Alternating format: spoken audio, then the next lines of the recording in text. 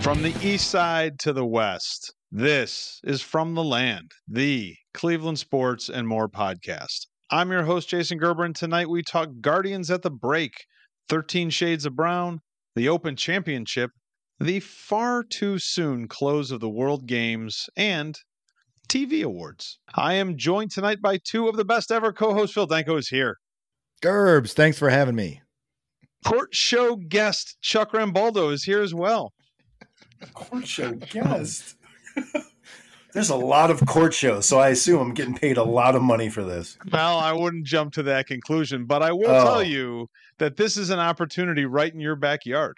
Court show Relative Justice with Judge Rhonda Wills is looking for guests in Pittsburgh, Pennsylvania. Oh. Judge Wills wants to know, do you have any disputes with anyone? Does anyone owe you money or break your stuff? An ex, romantic partner, someone you're related to? Then you can get $300 plus per diem for your appearance. And up to $5,000 if you win your case. Want to use fake rules to settle real problems? Your opportunities on Indeed.com. That is a real job posting. They're all over the place. Judge Wills what kind really of show tapes in Pittsburgh? Show. I don't know if it tapes in Pittsburgh, but they had these advertisements all over the country. I just chose Pittsburgh because it was one that I thought you could get down there for if you have a dispute with somebody or there's somebody who breaks your stuff. Which is exactly how they worded the question on the website, which I thought that's pretty funny. Like, they're always breaking my stuff. All right. Enough. Relative Justice starring Chuck Rambaldo and Whitney Rambaldo. Why don't we get started? We will stay at home in the land. Our Guardians week cap, recapping the week for the Cleveland Guardians. This is our All-Star break edition, and man, things got better. Last week, the Guardians split with the White Sox and then treated the Tigers the way a Tiger should be treated. They beat them, taking 3 games this weekend before this afternoon's game was rained out. Heading into the All-Star break, the Guardians are 46-44 and only 2 games out of first in the Central, and certainly feeling a lot better than a week ago. But fellas, since we're at the unofficial midpoint of the season, I thought it was time to do one of my favorite things, which is look back at our spring gardening previews and see how well our predictions and our thoughts held up. So let's go back to episode 66, which was on March 21st, where we talked starting pitching. And one of the questions that I had for us was, who would have a better year, Quantrill, McKenzie, or Plesac? All 3 of us said McKenzie. At the break, Quantrill is 6-5 with a 3.75 ERA. Plesac is 2-7 with a 4.22 ERA. McKenzie is 7-6 with a 3.20 ERA. Were we right? Yes. Yes, we were. I think, you look at those stats and it's hard to say that we were right, I guess. But McKenzie of late has been lights out. And not just like a last start or two. Like, this has been going on for the last month or more, right? And he's been lights out. So I think amongst those 3, I think we were right. We hit the nail on the head, man. You were definitely right. I think I took a peek at the stats earlier today, and he's not far behind Bieber when it comes to ERA, strikeouts, all that stuff. And we're just talking about like he's been hot for the last month when he's actually been pitching pretty decent, it seems, comparatively to the starting 5 all year. So it's nice to feel that all of us were right for once on something. Time is proving us right, because he did have some shaky starts earlier in the year, and Quantrill was pitching really well early in the year and kind of cooled down a little bit. Both of them pitched great this week, and McKenzie's ERA is falling because he just stopped giving up runs. He figured out this is an easy way to win. And I think the amazing thing was that his last start, he didn't have any walks either, which is something that was always like an Achilles heel for that guy. So if he can keep pitching like that, we're going to look really, really smart at the end of the season. He went 8 innings in that game too, I think. It was like eight full innings. Yeah. That was fantastic. Yeah. The pitching really rebounded this week. Bullpen, starting rotation, everything got so much better than it had been the weeks before. All right, let's move to episode 68, which was on April 4th. And one of my questions for you guys was, which young player will have the breakout season? And the 3 options I gave you were Miles Straw, Anthony Gose and Owen Miller. Ouch. Phil went with Straw. Chuck and I went with Owen Miller, and our joke was, well, he only hit 180 the season before, so if he hits 250, he's having a breakout year, which is kind of right where he's at. Yeah. But halfway through the season, I think we can have a better list. So how about this new list of best breakout baby guards that will keep breaking for the regular season?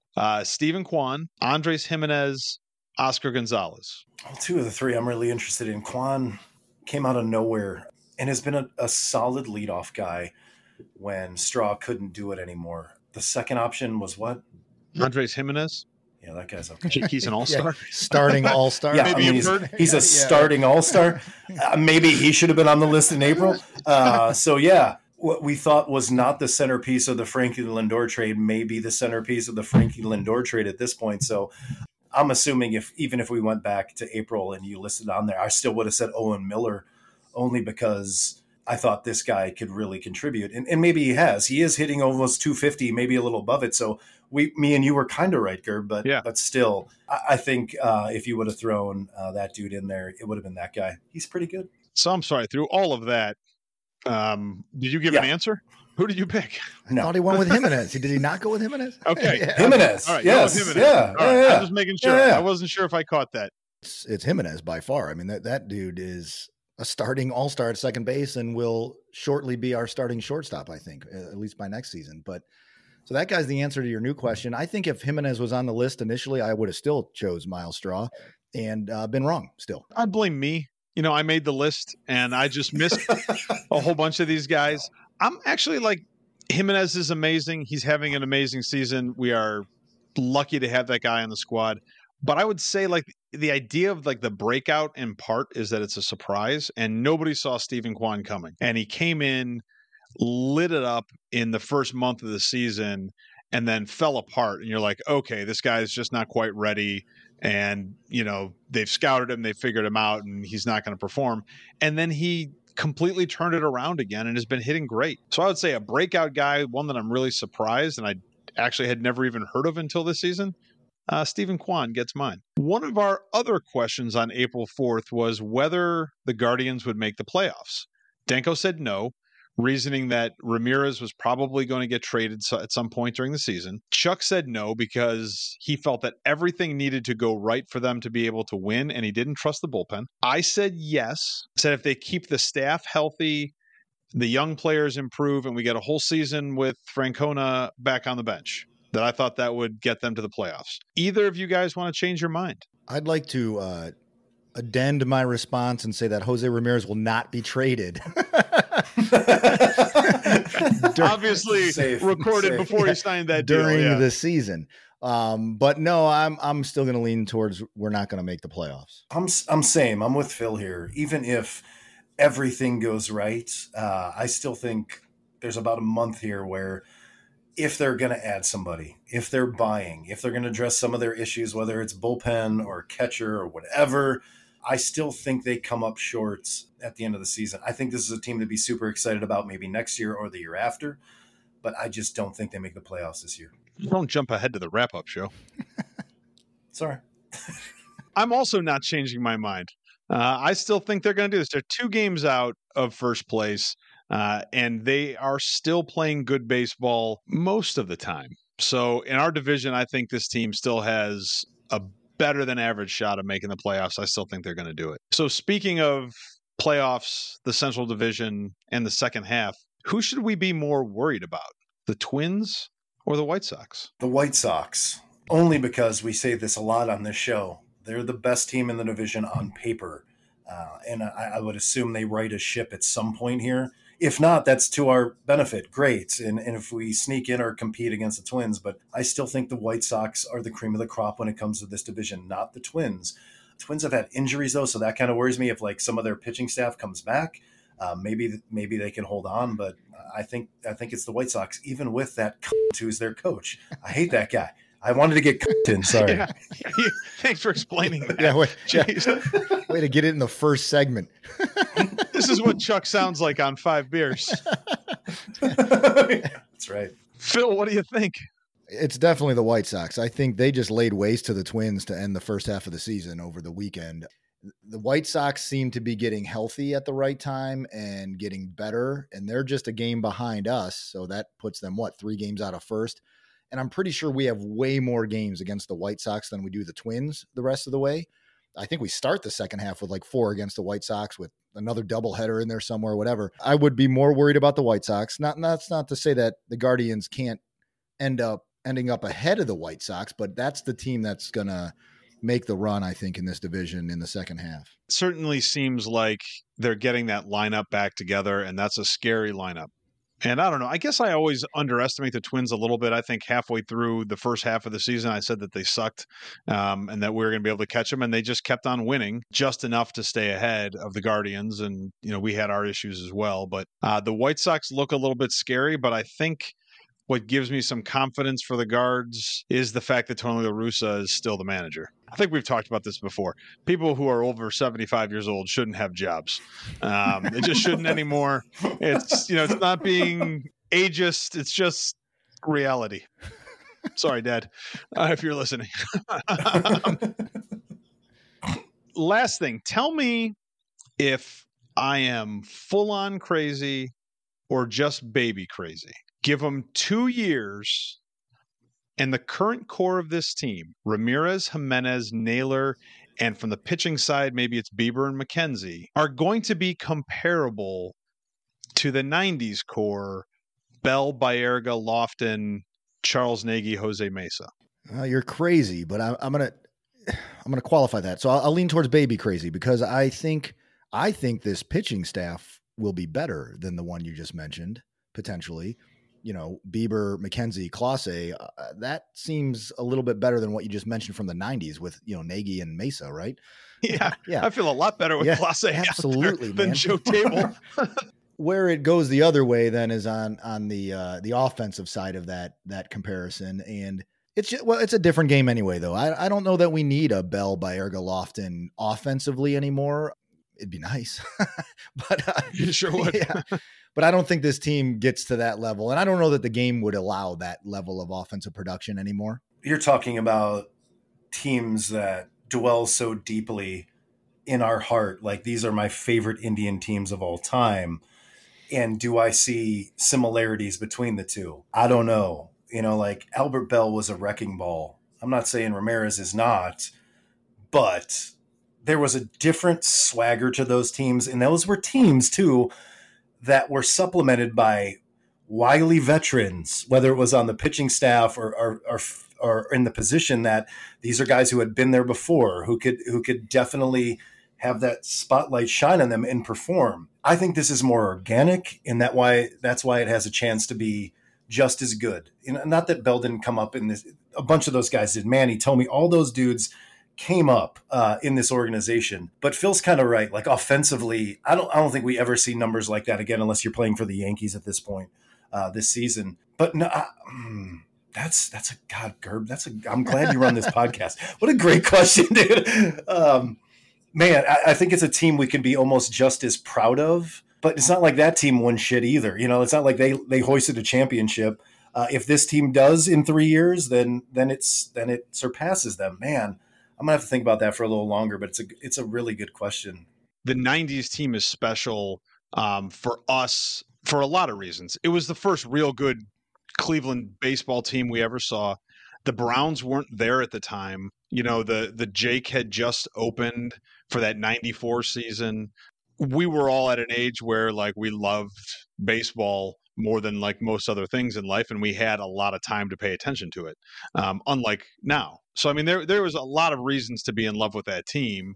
Kenny Lofton's my favorite baseball player ever still. But I think that there is something comparable here in the level of success that's possible, because I think they're building a playoff caliber team in Cleveland right now. And I think Phil's right that the offense isn't going to be there, but the pitching will. The pitching will be better.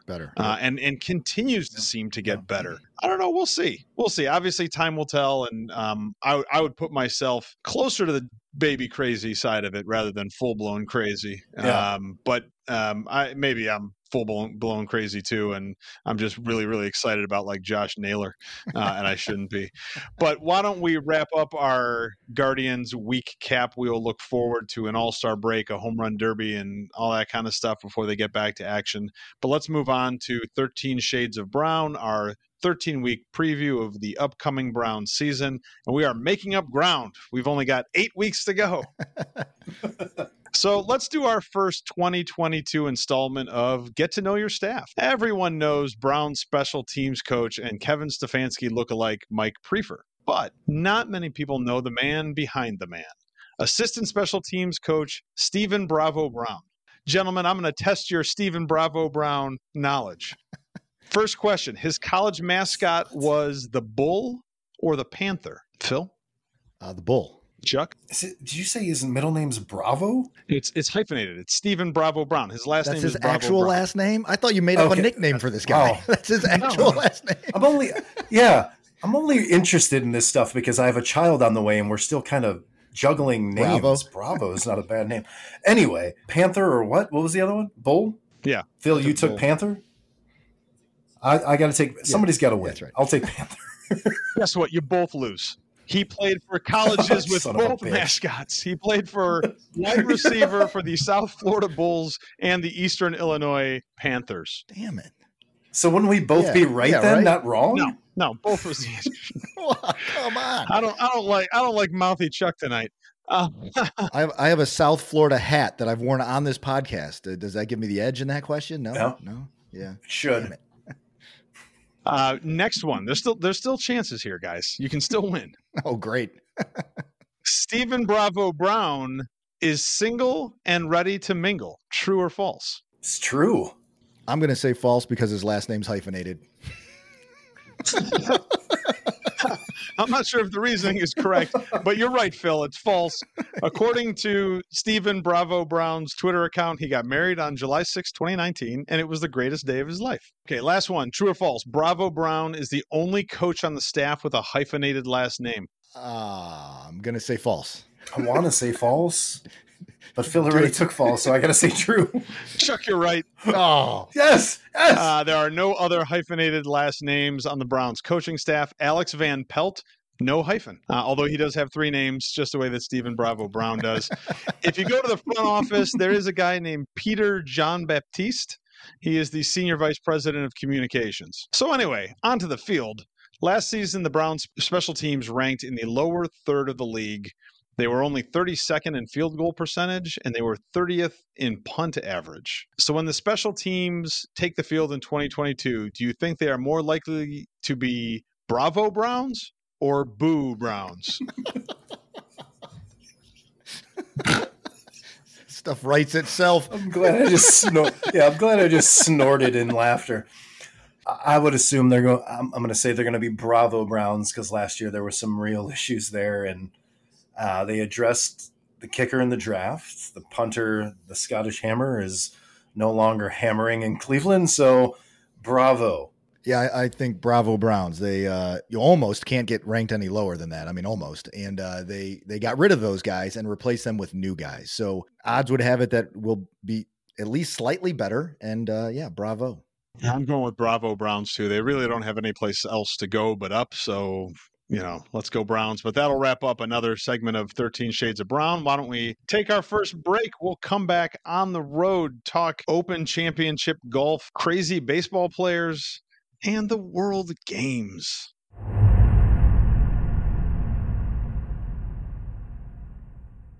Welcome back, fellas, to our second segment. We'll head out on the road, and we will skip all the way across the pond to start with the Open Championship at the Old Course at St. Andrews, where it should always be. As usual, this was a great tournament, great leaderboard, great finish. All around, St. Andrews delivered again. Today started the final day of the tournament with Rory McIlroy and Victor Hovland tied at 16 under. But golf's Joe Dirt, Cameron Smith, blistered the course today to finish 20 under, came back from 4 strokes behind at the start of the day to take home the Claret Jug. Smith is having a big year.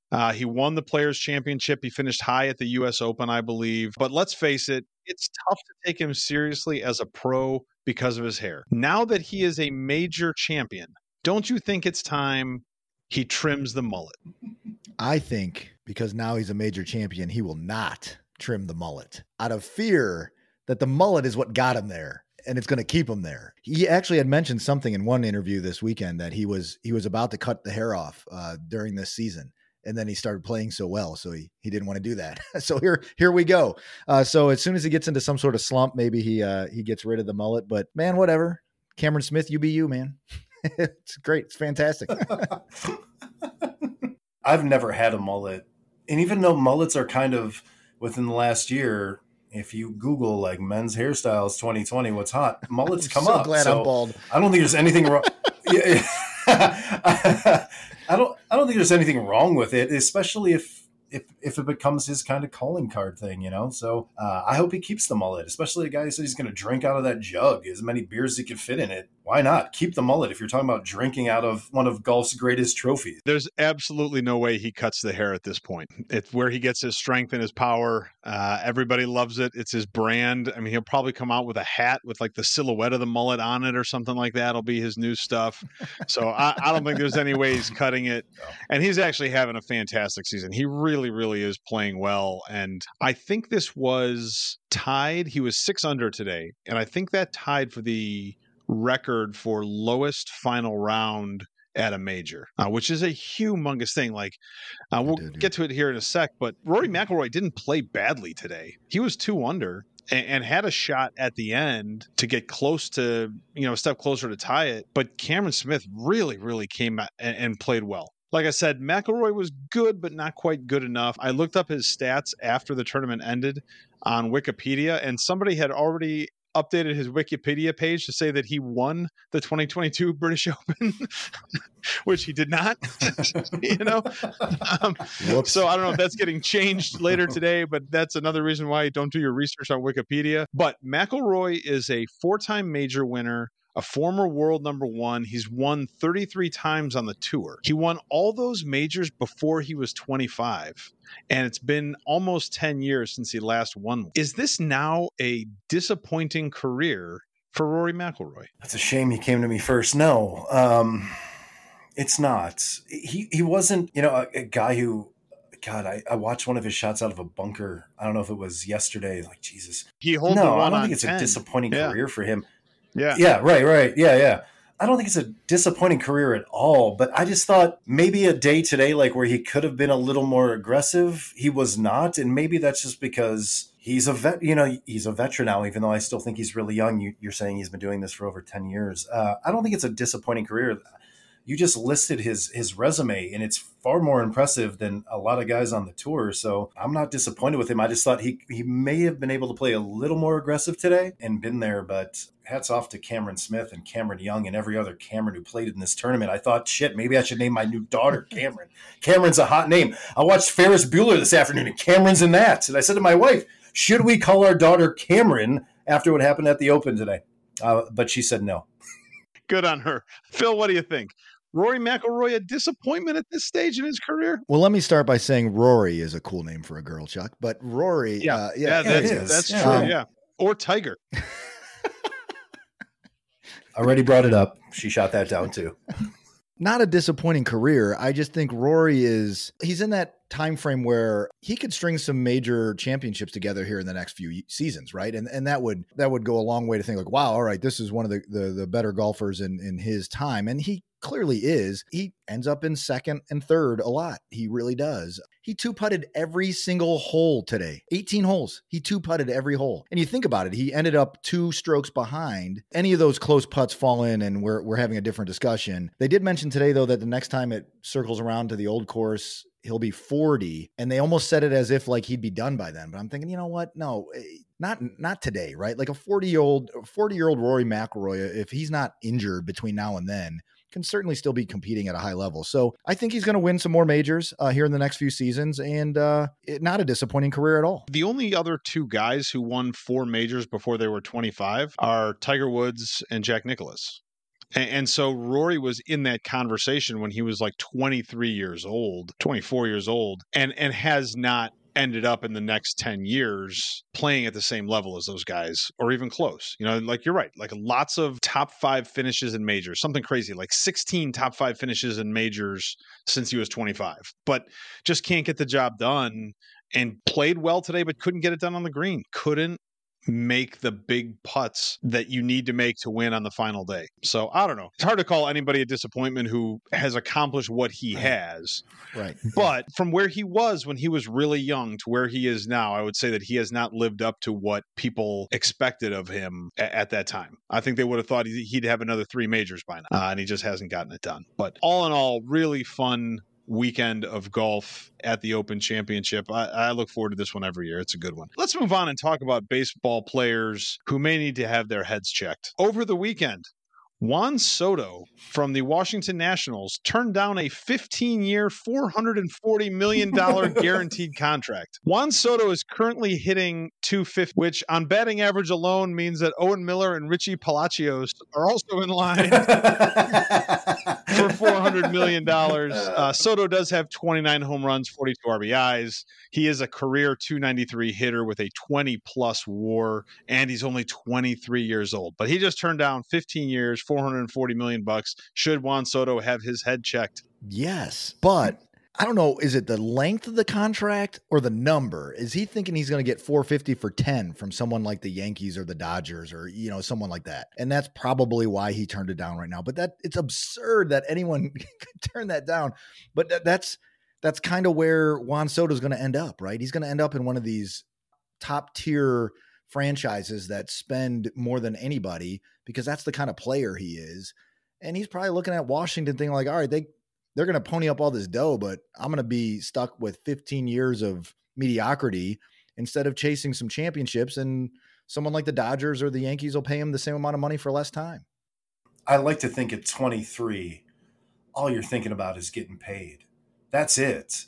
You're not thinking about, is this the franchise that's going to compete? Because who cares? Right. You know, like you generational wealth.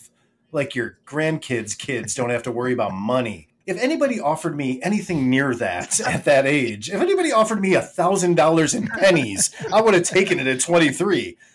But he is, you know, he's a top 5 player under 25 in Major League Baseball. He is, even if his average is 250 right now. But that's an absurd contract to say no to. So I would assume he needs his head checked, but I don't think it's because he wants to play for a historic franchise that's going to compete every year like the Yankees or whoever.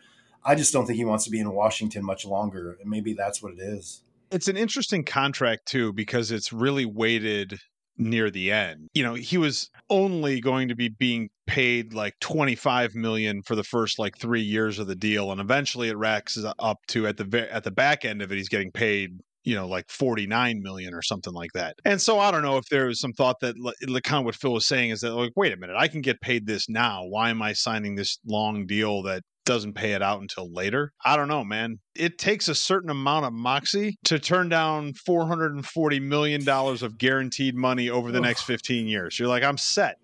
All of my knees can explode, and I still have $440 million. Exactly. You know? It's really, I mean, that's something. That is a guy who, you know, much like Baker Mayfield, taking the pay cut to go to the Panthers, he's betting on himself for that next deal. I guess the next big question is he still has 2 years of arbitration control. Do the Nationals try to move him this year? So if they're moving him under contract to get something back, that's going to be one of those, again, to the Yankees, Dodgers, sign and trade. Here's your 10-year deal with one of those teams. So yeah, maybe a team like the Nationals look at it like, all right, this guy we're going to get a haul. We're going to get an absolute haul of prospects for this guy if we deal him in the next year or two. That's probably exactly what they're going to try to do. If they move him this year, the team that gets him will have the rest of this season, and then the 2 following seasons, they'll have him under control. He'll get to go to arbitration, and they'll set a number there, but those are kind of controlled numbers. So they, you still have control of him for 2 full seasons after this because he's so young. Which leads me to believe the Guardians should go after him now, because we can't pay him $440 million for 15 years, but we can have 2 years of control with him in the middle of our lineup. That's right. Let's do this. Yeah. Let's absolutely do this. Well, that wasn't where I was heading, but it's not a bad idea. Chuck, what do you think? Are the Nationals going to be able to move this guy? You have to. If you gave him your best in final, oh, and by the way, it's the best in final in the history of baseball contracts. You have to move him now, right? Like you have no choice. You said, hey, we'll give you more money than anybody's ever made in the history of the sport, and you balked at it. Thank you for your service. Let me see what we can get for you. I think they probably have to, and I think it's also probably the best idea. I would trade him this year if he's clear that he's not going to want to stay, and like it is because you just offered him more money than ever, and he said no.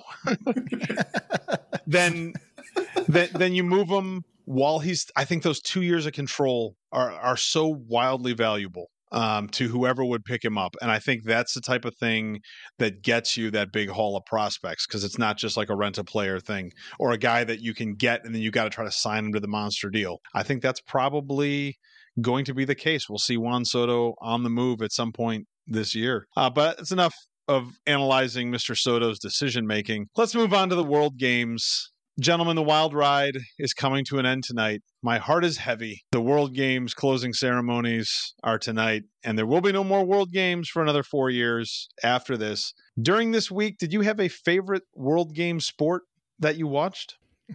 I can't even remember the names of the sports that I've watched. Did I have a favorite? I don't know. I kind of felt like 2.5 bourbons about them all, man. Like I was, I'm watching them and I was kind of intrigued, and I'm like, all right, this is interesting. And then I'd watch it longer. I'm like, this isn't, what do I really think about this? Like, I don't know if this is good or bad, or I was very kind of just ambiguous through it all. So I don't know that I had a favorite sport. I can't think of one thing I watched where I thought, oh my God, 4 years can't go by quick enough so I can see this again. Phil obviously is a World Games hater. I researched korfball today. I mean, what the korfball? I don't know if I consider it a sport, but if I'm watching breakdancing at 2:00 on a Tuesday afternoon, it's pretty cool. That might have been as a former guy who used to have rhythm and used to be able to move it pretty good. When I watch this, I'm like, Tuesday, I'm at work, I'm doing music logs, I'm going to put on breakdancing. That, to me, was the highlight of the World Games, even though they weren't all that good at breakdancing. Like, I've seen better breakdancing visiting my now wife in New York City in a subway tunnel. Maybe those guys need to go to Birmingham, but that was probably my favorite sport / non-sport was the breakdancing. Speed skating races, because they just did them through like streets in downtown Birmingham, and like guys had to avoid like curbs, and it looked like there were people who had just like walked out of their office like for lunch. It was like, whoa, hey, there's like a Olympic event going on my street. I'm gonna sit here and watch this for a little bit. I thought that really summed up the World Games perfectly. So as we figured out before we started recording, the United States finished second in the medal count, scale of 1 to 5, 1 being blood, 5 being HGTV. How important is it for the U.S. to take back the #1 spot in the next World Games?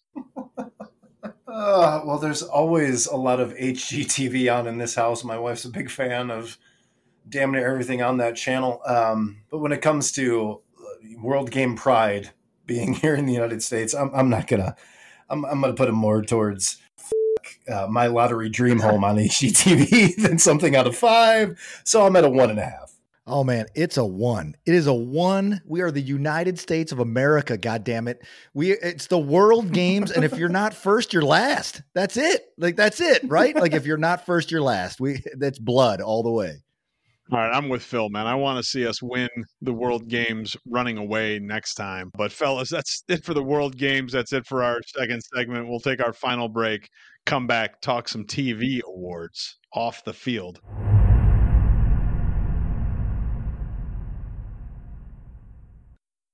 Welcome back, fellas, to our final segment. We'll head off the field, and I'm not sure if you know, but Emmy nominations came out this week. So let's spend some time talking TV awards. Before we get to the nominees, an interesting thought hit me as I was putting this together, because I remembered when we did this for the Oscars a few months ago, and when we went through the list of the movies in the major categories, we had barely seen any of them.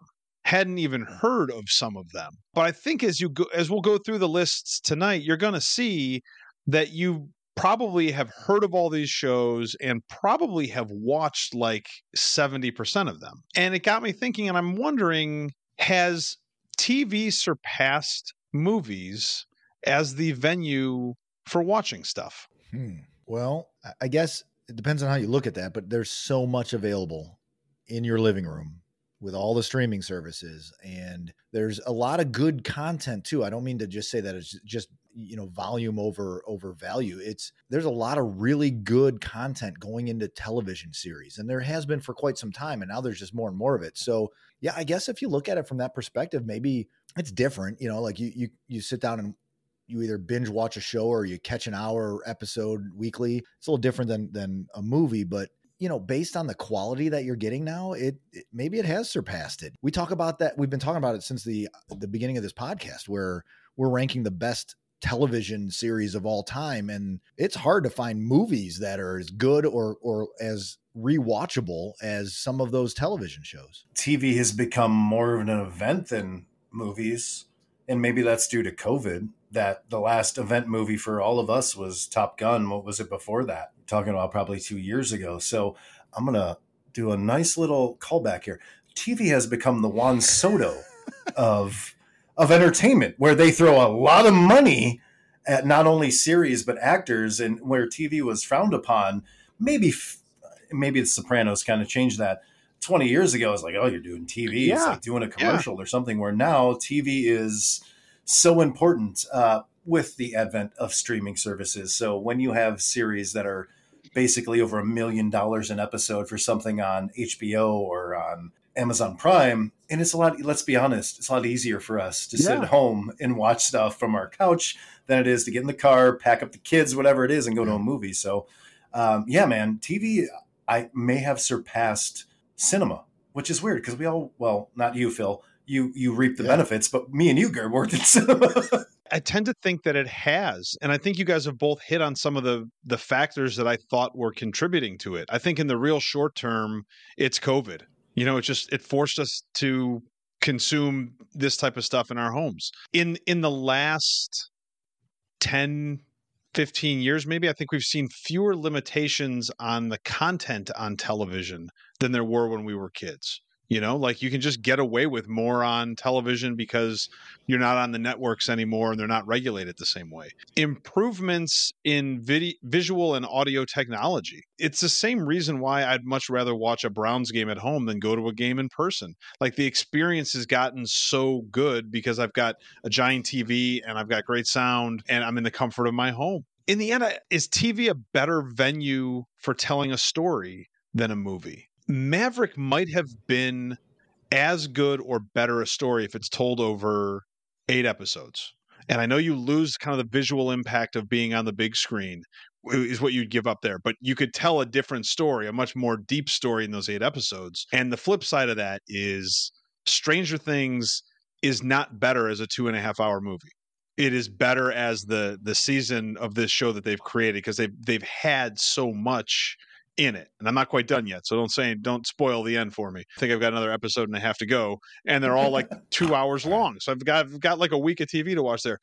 But am I on something or am I onto something? TV is just a better way to tell a story right now. You're onto something, hands down. And one of it is comfort, like you're saying. It's much better to sit on your couch and be able to watch at your leisure than blocking out time and packing up and going to a theater to see something, where basically a lot of these shows that we talk about weekly, whether it's off mic or in extras or in the outtakes here, you're talking about a full theatrical experience in your own home, and you're getting that every week. So I finished Stranger Things last night.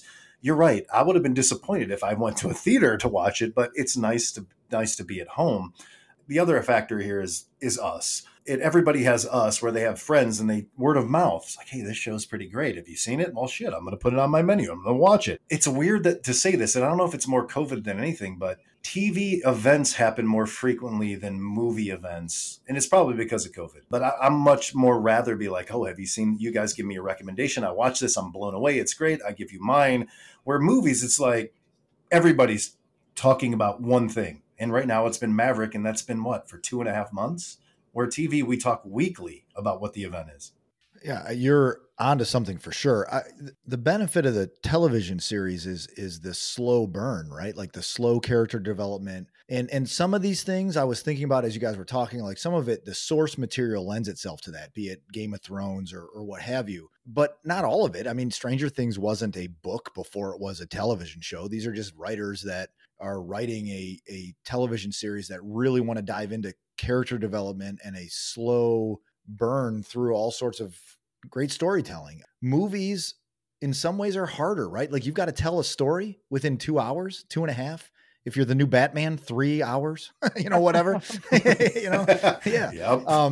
But even that, like, that's a good example too. Like you think about the comic book movies, there's all this source material and it lends itself to the television show, but the movies, you got to kind of pick a story, right? And just slam it into 2 to 3 hours. Whereas these television programs, you get to really dive into some deep character development, which we saw so long ago in Sopranos. And we've seen it in so many other series since. And even all the way up to what we just watched together in Winning Time. Like, all right, that would have been a terrible movie. Yeah. Yeah. But a really good television series because of the character development, right? And that's where I think we win here. And in some ways it has surpassed the cinema. I guess it's just another one of those things that's happening in our society that is encouraging us all to stay in our homes and not have human contact, and will eventually be the end of our society probably. But hey, there's a lot of good TV between now and then, I think. So let's go ahead and look at some of the nominees for the Emmys this year. And we have the same issue we've had a few times when we discuss these awards show. There's just a lot of stuff getting nominated. The categories are 6 or 7 shows deep instead of what I remember when we were growing up being more like 4. And so you've got one obviously that deserves to win, but there's no way that all of these should be nominated. So as we go through these, you guys are going to pick your winner and your walker.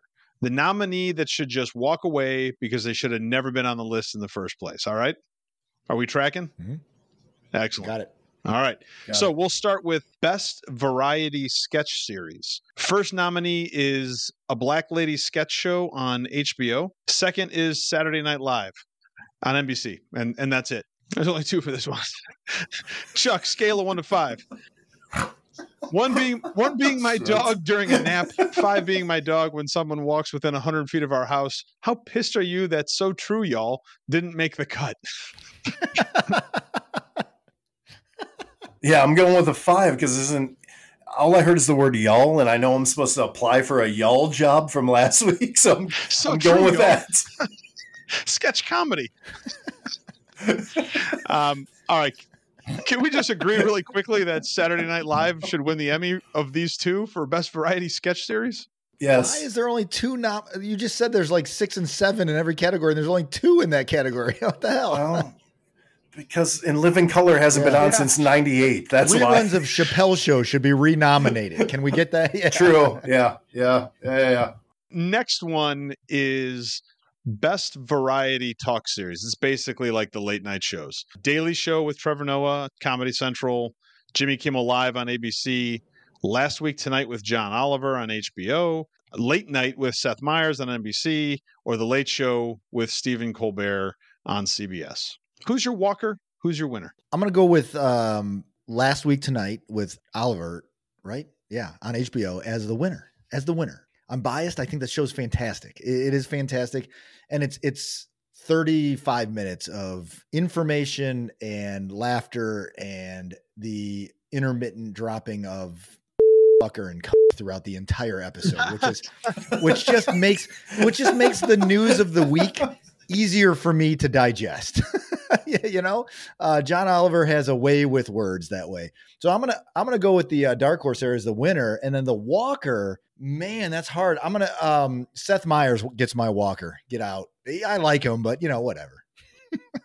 Can you list them all again? It's all right. It's the Daily Show, Jimmy Kimmel Live, Last Week Tonight with John Oliver, Late Night with Seth Meyers, and The Late Show with Stephen Colbert. I think there's a fundamental issue with all these shows is that it's the only platform that has yet to address how viewing habits have changed dramatically in the last 5 to 10 years. But surprisingly, I don't watch much late night anymore. Not because I'm asleep, because I don't find it all that entertaining or funny, because most of it has moved into political realm. Even Jimmy Fallon, Fallon is doing political humor. Dude, get the out of here, man. Like, Jimmy Fallon should never do that. Where other guys can't handle it. I might be with Phil here. Seth Meyers can probably be a walker just because there shouldn't be anything on but infomercials on free TV after 12 at night.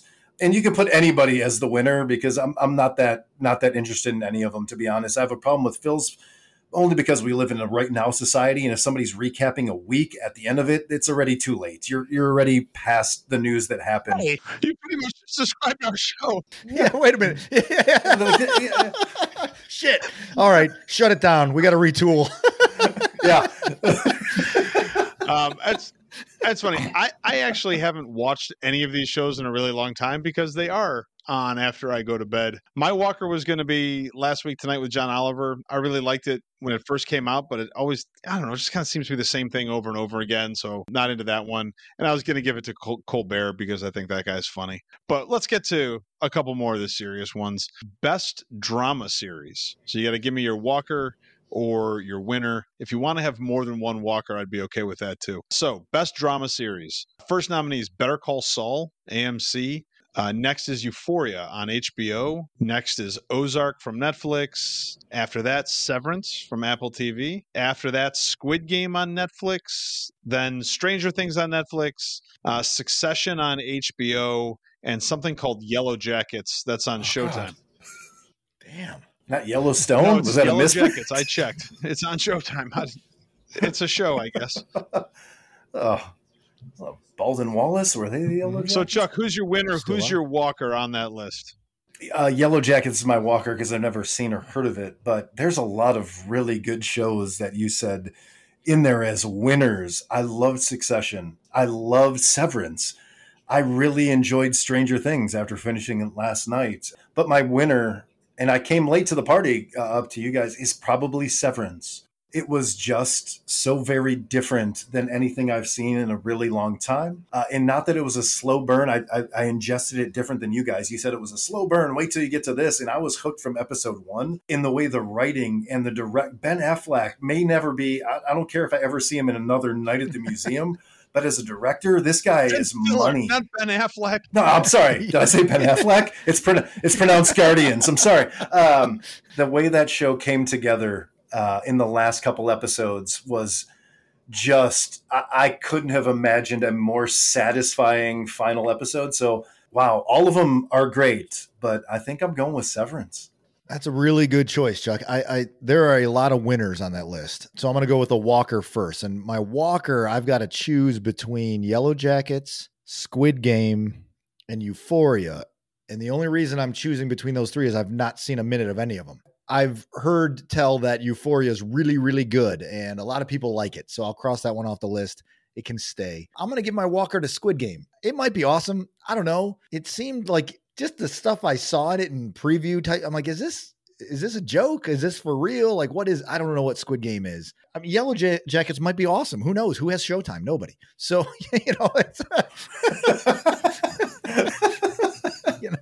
So now on to my winner. That's a really good list for winners. I mean, I think you listed off 4 or 5 shows that I thought like, wow, that's some of the best television I saw in 2022. I do like Severance for what Chuck mentioned. It separates itself a bit from the rest of the list in just that it's new and different. So Stranger Things was awesome, and I'm all the way caught up, and it was an awesome, awesome season. It wasn't new and it wasn't different, but it was really good still. So that's okay. And same with everything else that you mentioned. Better Call Saul, great show. But I'll get, and same with Ozark and same with Succession. I think I'll give the nod to Severance though, because it was so fresh the entire time I watched it. What I loved about it early on, and I think this is maybe why I described it that way to you, Chuck, and to you guys early on, is I didn't know if I liked it or not, but I couldn't stop coming back because it was so different than anything else I watched. I'm like, I got to keep watching this. Like, I think it's good. And sure enough, it was really, really good. So I'll give the nod to Severance. My walkers are Squid Game and Yellow Jackets. Yellow Jackets because I'd never heard of it. Squid Game, I watched a couple episodes, and I don't know. I get that people really loved it. Just never really appealed to me. Severance was really, really good. I don't know if I'd put it up as high as you guys did. It really came down to me to Better Call Saul and Succession. I love Better Call Saul. Breaking Bad's one of my favorite TV shows ever. What they've done with that show following Breaking Bad's amazing. I'm going with Succession, though. It was a really, really good season of Succession. The ending was amazing. The way they wrapped it up was really good. And it feels like somewhat real in the way that rich media moguls can manipulate the world the way they want to. I feel like might be actually happening right now. I like Succession a lot. That would be my winner. Last one, best comedy series. This one is absolutely loaded with good shows. Not the first one though. Abbott Elementary on ABC was the first nominee. That's really good. Nope. I've heard it was good. Anyway, I'll get to it. Barry on HBO, Curb Your Enthusiasm on HBO, Hacks on HBO, The Marvelous Mrs. Maisel on Amazon, Only Murders in the Building on Hulu, Ted Lasso on Apple, and What We Do in the Shadows on FX. So absolutely loaded category. You're right. That list is loaded. So I'm going to pick a walker first. Man, I guess I'm going to plead ignorance here because I'm going to give my walker to Abbott Elementary only because I haven't watched a minute of it. I've heard it's really good. I've seen write-ups on it that people seem to really enjoy it for what it is. I just haven't watched it, and not that I wouldn't be interested in that kind of show. It just, there's only so many hours in a week. It's like there's a lot of stuff out there where I've seen almost all of the other ones you mentioned. And if I'm just looking at this year's season, so just 2022, man, that's hard. Like Ted Lasso, we talked about this before in other episodes. Ted Lasso was something I didn't know I needed in my life, and I got it, and I loved it. Like I laughed as much as I cried watching those shows. I've not felt that emotional during a television show. I don't know if ever. I honestly. So that's hard to vote against. But man, this season of Barry was awesome. It was so good. It was so good. It was so good and so dark. And I kept, like, every time NoHo Hank was on, I couldn't stop, but like I got to watch every scene with NoHo Hank twice. I'm like, this is fantastic television. So this is hard. It's hard for me to pick a winner here. I love this season of Barry, but man, although I guess this year was what season of Ted Lasso? It wasn't the first season. It was the second season, right? Two. Yeah. It's two. All right. I'm going to give it to Barry then. I love Ted Lasso. Sorry, Ted Lasso. I'm going to give it to Barry.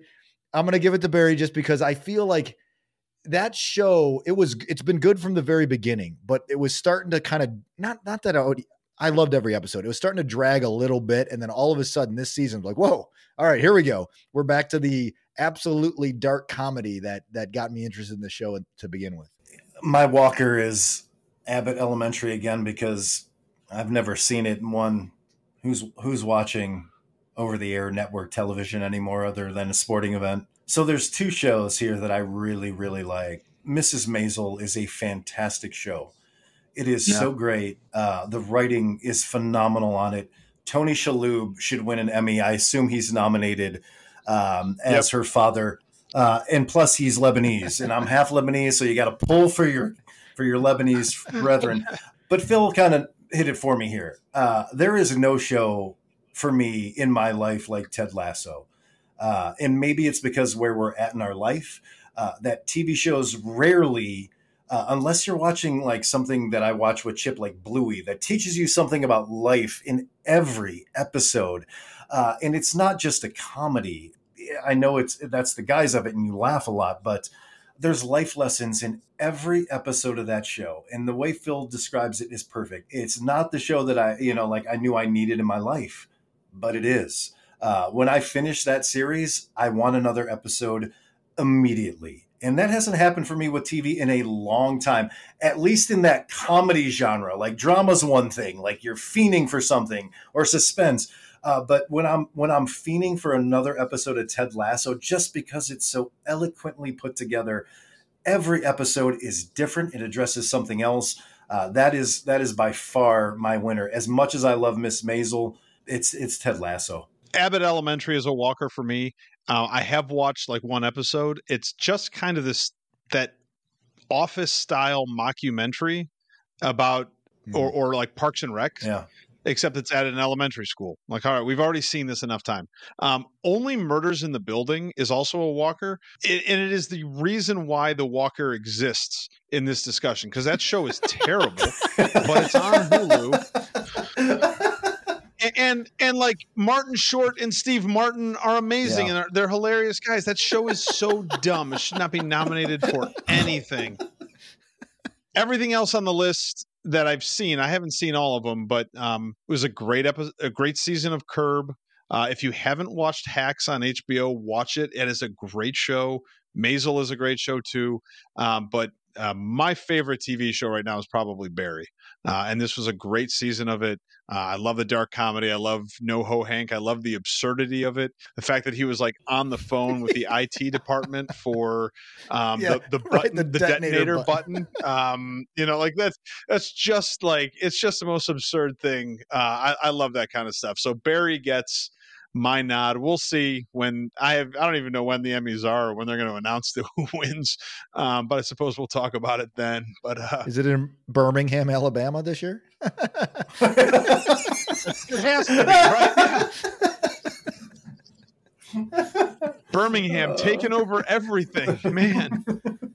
Anyway, we are out of time. I am out of questions for now. And we just did the whole show without mentioning that I have another thing in common with America's greatest rock and roller, Bruce Springsteen. Because this week, he became a grandfather, just like me. With that brand new reason why he and I would be best friends if he would just return my daily calls. I hope you guys have a great week, and let's get together and do this again real soon. Absolutely. And a final big happy 45 to our boy Matt Miller today. Happy birthday, Miller. Happy birthday, Miller.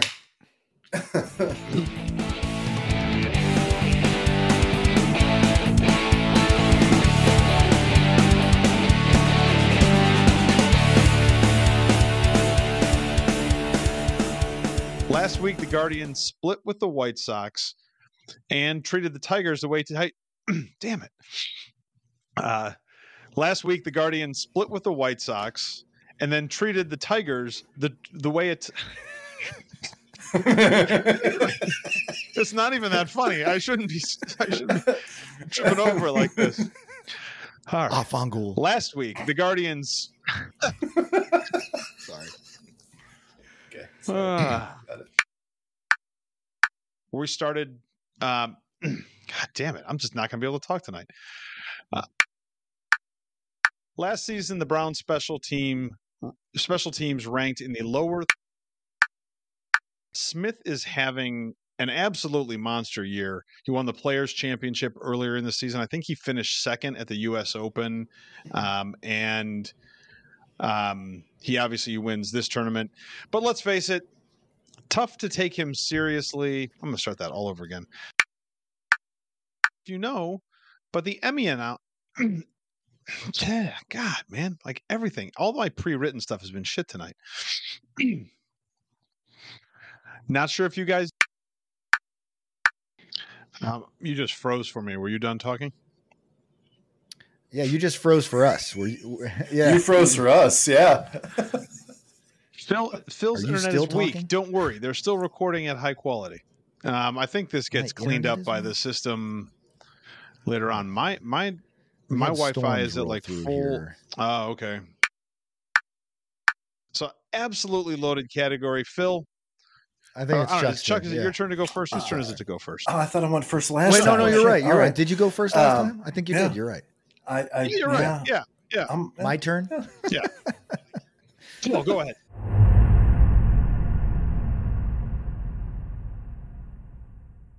Did he want to the year before too, or was it you and Tursic who wanted to the year before? And we played one last game of Bottle and Stick, and yeah, me and Turs. Yeah, I think Miller took it this year once we determined that we'd be cool with it being in Cleveland. He's like, "Oh man, I can do this. Let me take a turn at it." You know. Yeah. Which is fine because I mean he clearly knows Cleveland, so that's good. But I don't know. That's 2 months away. Again, we're back to discussing a January 6th type coup. Take over this thing. Good God. Have I not used that joke before? Maybe I used that with Tammy. No, not to me. I thought you brought it up on one of the podcasts. I thought it did, one of the breaks, yeah. Yeah, because I think we were talking about who was going to wear the buffalo headdress when we were taking over. God, who would wear the buffalo headdress? That's easy. Burke, for sure. Yep. Yeah, you're right. You're right. Oh, man. That picture of his kid with Josh Naylor was just the most oddly humorous thing. Like I couldn't it's awesome that he got to meet him, but like Naylor does not look like a professional athlete in that photo. No, I thought it looked like I was walking Chip, and I opened it. I'm like, why is Carrot Top taking a photo with Burke's kid? But yeah, he's little, unless Burke's kid's a monster. Is he like 6'2", Jack's pretty tall. Jack's I bet big, he's right. Yeah, all right. He's tall. He might be 6'2", something like that. At least 6'2", really. He's tall. Big. Good for him. But it looked like that was a picture of Jack Burke and like Josh Naylor's kid that plays for that team with Jack Burke. Right? Like, what the hell? That's not the actual Josh Naylor, is it? Are we concerned at all about how much weight Josh Naylor is carrying? Does he seem to be getting fatter? Yep. I mentioned it early on the season. I was like, was he always that doughy? And you guys both said, he looks worse now. He is rounding himself off to be our everyday DH as soon as they get rid of Fran Mill and Hey, Fran Mill had a decent week. No, I didn't think so. He had like 300, but half his hits came in one game, I think. Yeah.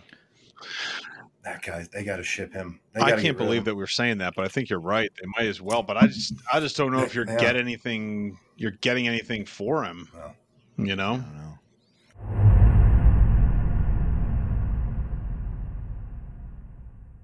I'm going to need a cold beer. I enjoyed the World Games. Yeah. Thank you for putting it on my I will say, every day I checked in on it. I was caught off guard today that it was still going on because I forgot. But during the work week, like that, you're exactly right, Chuck. Like that was the best part. Like I would put it on my phone and just set it on my desk as I was working on something else. And I had floorball, I had canoe polo, whatever the fuck. Like this is in the middle of a work day. I'm like, all right, that's cool. Yeah. I'll watch this. It's great. Canoe polo was when funny. I watched the canoe stuff today. Yeah, I watched it today. Like I said, I was like, 3 seconds in. Yeah, this is just like whirly ball on water. And then a guy shot, and some guy was under the net or whatever it is, and all he did was put his oar up and reject the shot. This is great. Yeah, man. It is a good like middle of the day. I'm working on something else, and I can have this going. Yeah. Like, absolutely. Yeah. I liked. All right, World Games in 4 years. At the beginning of the canoe polo game that I watched today, like the announcer was like, "Oh, the French are really having a tough time getting their boats organized." And I looked, and they were all like running into each other. You know, they were in a circle running into each other. Oh my God, these guys don't even know how to row. How are they getting out of this? But it's you're so packed in, and there's a ton of like collisions and stuff like that. Like you're boxing out with a kayak. You know, it was crazy. And it was great for about 5 minutes. And then I was like, I'd like to watch real sports now. That's right. That's where I was at. I was surprised watching it today that the guys were wearing like dry fit clothing in the canoe. I thought they would just go. Why aren't they just going topless in there? I assume the dry fit gets wet, it bogs them down, but no, I don't know. High level sponsorship. That's true. Yeah, that as well. But again, like it didn't matter which event I watched over the week. Archery was on a lot there were always people there. Yeah. Which is not like the USFL. Yeah. There were a lot of people in Birmingham for the World Games. I like the korfball. I like that the announcers were announcing a game like basketball, but they were European soccer announcers kind of take on it, right? Like or golf. Like it was like David Fairty doing a basketball game. Like it was pretty cool. Like the guys would take a shot. And, me too, man. Like he would take a shot. He's like, beautiful try. That's precious. Like what? For a while, I thought the rule was you had to shoot off of 1 foot because so many of them shot off of 1 foot. And then I saw guys taking regular jump shots. But even though it's 11 and a half feet off the ground. Post game in korfball. Like nobody was getting into the paint and just turning around and like shooting it up into the basket. Like everybody was trying to shoot like threes. Like, why are you trying to shoot it from so far away? Get it right up close and just toss it up. Steph Curry effect, man. Steph Curry, that's his fault. This is the perfect sport. This is like basketball in the 60s when all of a sudden someone dunked on accident. They're like, oh, fuck. What was that? Does that count? Like, even though it's 11 and a half feet off the ground, dudes in the NBA could dunk on that easily, right? Well, what about somebody with the obvious post presence of a Matt Miller or a Jason Bonhard? Could we get them on the korfball team and just let them that use might be their more realistic moves? Yeah, that might be more realistic than getting like Shaq's son who doesn't make the Lakers squad playing korfball and just dunking every time we throw it down low.